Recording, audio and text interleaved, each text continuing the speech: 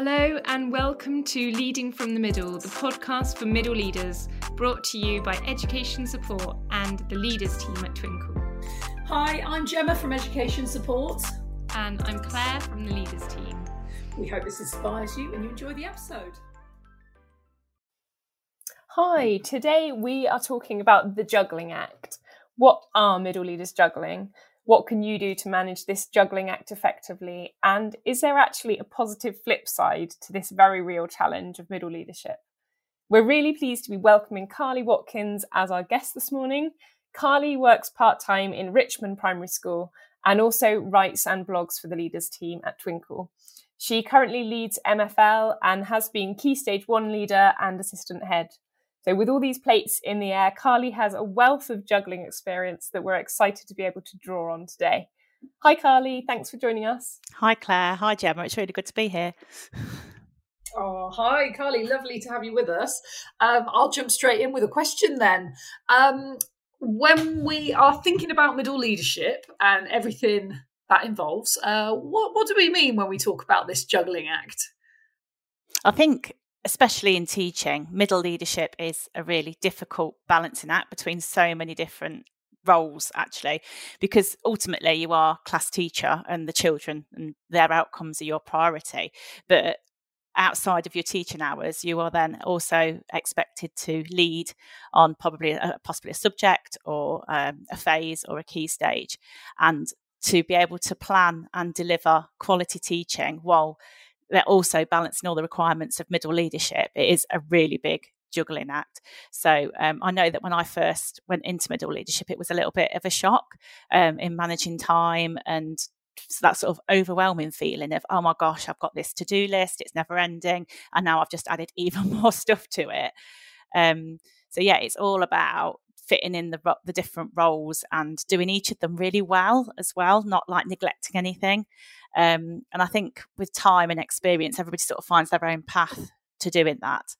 So I started. Yeah. Sorry, carry on. I was going to say I started out as I went from being a subject leader, which wasn't too bad, and it was in terms of the juggling, it was quite a low key subject. It wasn't like maths or English, but then I went into leading a whole key stage. But I had to sort of like find my own way, find my own prioritise things, and sort of like develop a system that worked for me. Yeah, because you want to still teach your class exactly the way you always have and put the same effort and time into it, don't you? But then the time needs to come from somewhere, doesn't it, to do your leadership responsibilities? Definitely. And it's not necessarily about cutting corners, but it's about finding systems that work. And I found that in my middle leadership role as phase leader, I did have a small team that worked with me. And one of the biggest things and the biggest help that I had was sort of delegation.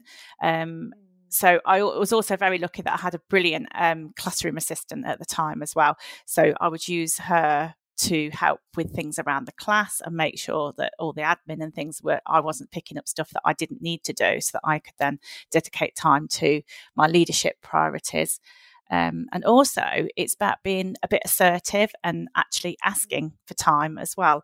As a subject leader, so I lead modern foreign languages at the moment, if I want to do an audit or I want to perhaps speak to some pupils, I make sure that I go and ask my senior leaders for that time. And I think as a middle leader, that's a really big skill to have. And it's not being afraid to go and ask. I work with I've been teaching for 18 years, and with less experienced staff first become those middle leaders, I can see that that's what they're just like, I can't do it. I can't fit it all in. I've written these things on my action plan and I don't know when I'm going to do it. And I said, look, you need to go and ask for this time. And what you want to do is valuable, and you need to let them know that it's valuable as well. And it's sort of prioritising your work for somebody else to see that it is a priority. Because sometimes if you don't speak up, then as a middle leader, you're just left sort of lost in the middle with the people above caught up in what they need to do, and then the people, your colleagues that you want to be as passionate about, say, your subject, they're busy teaching as well. So it's up to you to sort of like shout up for yourself, shout up for the area that you're leading in. Yeah. So there's definitely real challenges in the Juggling Act. Is there a positive flip side to it as well? Oh, yeah, I think definitely. For example, leading a subject, you couldn't lead that subject if you weren't teaching that subject. I don't think that would be possible at all. So like a senior leader who's maybe out of the classroom completely, they wouldn't have the same expertise in leading, say, geography if they weren't on the ground teaching geography. And as a middle leader, I think that's a real strength that is perhaps sometimes forgotten. That so you can go on to like a conference and come away with all these brilliant ideas for history, geography, or science, and you can actually test them before you give them to anybody else to do. You're not just preaching what you've been told, you're actually putting it into your pedagogy, putting it into your practice. And I think that is a real positive to being class teacher and leader. That it's like, yeah, it causes a lot of stress, but there are benefits to it as well. Carly, I'm really interested in this point that you've made about kind of advocating for yourself and saying, I need more time. And it's a theme that comes up a lot in the pod that we talk to with a lot of guests. And I'm just wondering, could you tell us a bit more about this? Like, why doesn't it come naturally? And what is usually the thing that tips middle leaders over into giving themselves permission to ask?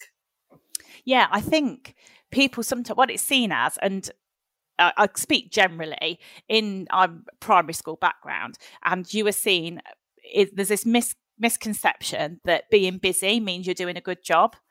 Yeah.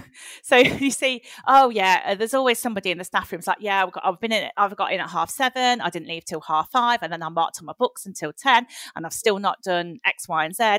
And then that's sort of like applauded as being that they must be doing, and people sit there and think, oh my God, well, they're doing so much better than me because they're spending so much time doing all of these things. So then to have to ask for time to do something can be seen as, I think it's not actually seen that way. I think internally people feel that might be like you're asking for help, or you're saying I'm struggling. And rather than seeing it as actually valid and reasonable and needed, and it needs to be a culture shift to actually get that there. And I think also, perhaps, I don't want to be negative towards all senior leaders, but I do think they forget that actually when you're in the class and you are a middle leader, it is like we said, we're going back to this Juggling Act again. It's so difficult to fit it all in, and they might not necessarily say, "Oh, yes, you can have this time," or "I want you to do this," or "I've actually read all the action plans and I can see that you need some time to implement this strategy." So I think people don't want to speak up because they don't want anyone to think that they're failing or that they're struggling to manage their workload. Yeah, but when you actually come to it and you ask for time, like in my experience as well, like senior leaders have always said, yeah, of course, like we can plan that in and let's find a good time to do it.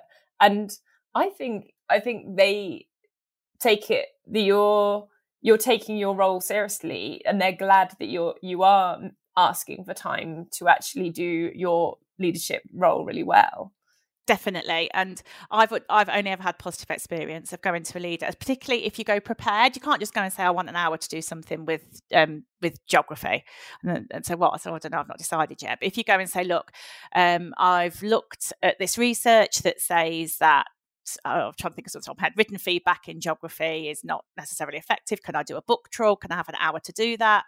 And then even go up and say, like, my teaching assistant is able to cover for an hour because they can do such and such with the class. It's pre-prepared. We can do it. And you go with the time and the date as well and say, I'm going to have an hour at this time. And this is what I'm going to do with it. And not only are you then asserting that that's giving yourself the time to do a job well, it's also showing that you are keen, you're interested, you've been thinking about it, and you've got like a focus. And I'd say also always sort of tailor it. If you need, as a subject leader, you need an action plan, and if it needs to come back to that, whatever the is on your action plan and the impact for the pupils at the end of it. So if you can go with all of those things in place, then there's no reason why anybody should say no, and it's not going to be a negative experience. It should be a positive experience. And also, I think there is a benefit for the school and for everyone in the long run, which I think you're alluding to, which is if you just head down, power through, it's a recipe for burning out, for breaking yourself. And, the kids are going to struggle if a really great teacher is out of the classroom because they've, just tried to do everything with no give. So I think that's a really, really important piece of advice there, Carly, just to advocate for yourself in that way. And so that leads into my next question then, which is top tips, Carly. What are those takeaway sage nuggets of wisdom that you want our listeners to carry away with them? Well, so I think going back to what we've already covered, it is speaking up for yourself and making your voice heard. Definitely building relationships, I think goes alongside that as well. If you've got good relationships with all the people you work with, both the your colleagues on your level and also the senior leadership team, though that means then you can assert yourself and you can be a voice for the area that you're leading, because you've already established relationships, you've got a willing audience. I think that's definitely a tip. The other thing I was thinking about, like time, and actually once you've got this time, how are you going to use it? And you're not going to get an hour a week every week, and you might not be able to do everything you want to do.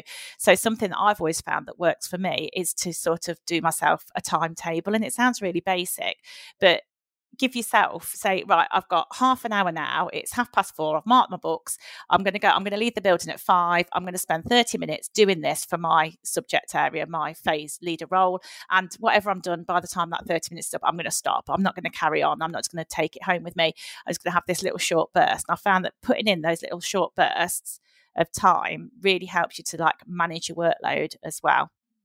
So yeah, that's two things I'd say. Great tip. Thank you. Really, really valuable advice.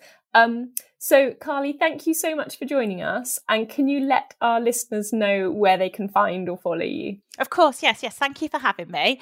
And yeah, if anyone wants to connect and any questions, get in touch. I'm on Twitter at my @ is at Carly Watkins SLT. And we talk about all things leadership and Twinkl and teaching.